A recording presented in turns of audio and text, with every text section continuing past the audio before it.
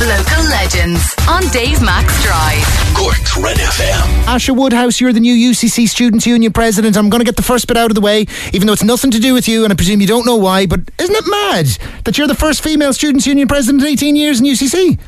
I know, I can't believe it. I just What? I didn't even think about it that much, going into it, but it is just when you say 18 years, it is just ridiculous. And in all that has gone on in those 18 years, about kind of equality in society and the like. Listen, how many of those who you ran against, what was the balance, the gender balance in that sense? For the position of president, there was 3 candidates. I was the only woman, so there was two men running against me. Well done. You picked up 2,900. It's not all counted yet, but you got. Is that right? But you'd 53. No, it is. Oh right. Well, you'd 53% of the first preference, so you were in no matter what. Yeah. I reached the quota on the first count, so I didn't. They didn't go into transfers at all. Yes. So it was beyond my wildest dreams. I couldn't have imagined. Well done. Thanks very much. I know your parents, Fiona and Emma, so I'm sure they're delighted and proud and thrilled and shocked. We were missed. She was once our baby, and now she's a bloody Students' Union President. Mad. I ran for election once, as did Stevie G. I'm not sure if you know Stevie G, also Red FM DJ. Yeah, I didn't know the two of you ran. Not for a Students' Union President. Now that was beyond our ambitions. We were two messers now to be going for that. We were going for Publications Officer. I'm not sure if that's still the title on it. It was so far back. It was the UCC Gazette. What's the main student publication? It's the Express now. Yes.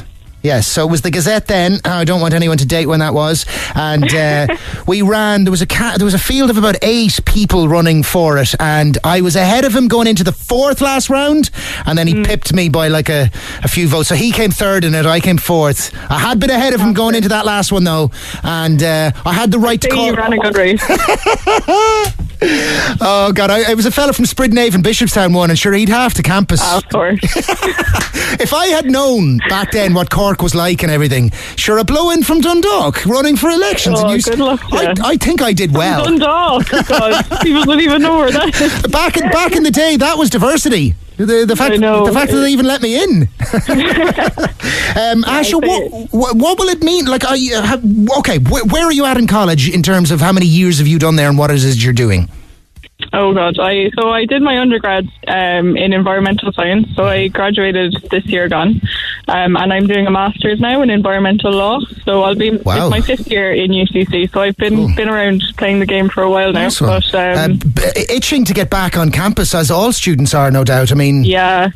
It's just it's not student life if you're not on campus with everybody. No, the online college is really just diabolical. I mean, lecturers are doing the best they can, but it's just it really takes all the fun away from it as well. It takes the joy out of it. Yeah, you don't realise that whole sense of community, that the socialising, how integral that is to your education experience. Is there anything you can do now so you have a 1-year term as president, and you hope that some of that year will see people back? I mean, fingers crossed, maybe there's talk of October being a normal... Yeah, one of the things I'd be interested to see, and we'll be pushing the college with, is the Department of Health have come out and said they're going to be trialling antigen testing. And if we can roll out antigen testing in campuses, that would solve a lot of our problems. I mean, it would mean we maybe wouldn't be able to get everyone back, particularly people who are vulnerable or who are living at home with someone vulnerable, but... I mean, antigen testing seems to be working in a lot of places. They're rolling it out in schools in the UK, and it seems to be doing enough of a job. I mean, there's concerns it would give people a false sense of security, but people already have a false sense of security. Yeah, and we need to manage our way through this as best we can. There was a gig in Barcelona a couple of weekends ago. Picture this, apparently played to 5,000 people. I heard. The jealousy. I know, the jealousy, unbelievable. 3 different centres were set up that morning, all 5,000 people, antigen testing. 6 turned up to be positive, but everyone went to the gig and behaved as you would normally at a gig. So, that's a sign of how we can maybe move forward in this. Look, let's park that there. COVID has not been a fun experience for anyone, but certainly not for students. There'll be people going into 3rd year this October who will have only had half of a first year on campus. I know. I was only talking to a friend the other day who's only in second year, and I just that exact line came up. He was like, "Oh, sure, I was only halfway through first year," and I was like, "My God, I feel so lucky that I got through the majority of my undergrad." I will say, finishing final year when a pandemic started was not a pretty sight.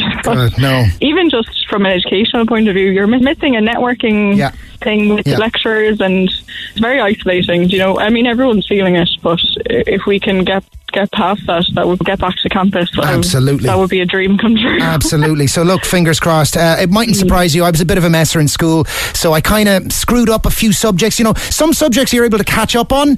Others, if you've blown it at the beginning, are harder to do. So I kind of scraped into arts, and it was this experience in my life, having another 3 years to kind of hold off having to be an adult or having to, you know, face like sort of serious life decisions. Real safety blanket. Yeah, and like to continue reading books and chatting to people and playing football, and it was, oh my God, you know, like if you can get yourself to college, would be the suggestion I would give. And UCC, because it's just a fabulous campus and a fabulous place. I wish you really well in your term as president. One of your focuses is on sustainability, and that ties in, I guess, with your you know, what you did your undergrad and now your MA in. So sustainability, gender equality, and generally political engagement.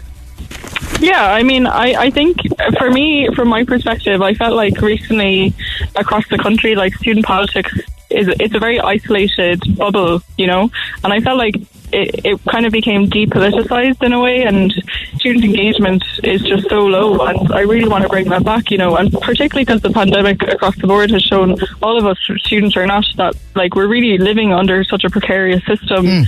Like, you know, our healthcare system is under threat, our housing system is under threat, our education is under threat, and it's just not sustainable. And I suppose I'm coming at it as well. My area of expertise is environmentalism, is climate change, and like the parallels between the climate crisis and COVID is striking, you know. And it also shows you what society can actually do when it really takes something serious. So I think that hopefully, as all of this fades back, we can look at that and go, well, no one can say that we can't make major decisions and make major changes because it's been done. Be flexible. I think that was one of this whole rigidity, especially in the academic system.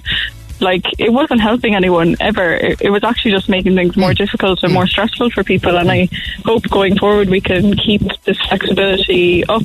You know, I think it alleviates a lot of stress for people, and it makes your education experience a lot better, which is what you're here to do. Asha Woodhouse, UCC Students' Union President, thank you very much for being my local legend this evening. Good luck to you. Thanks for listening to this Red FM podcast. Don't forget to subscribe and check out redextra.ie for more great Red FM content.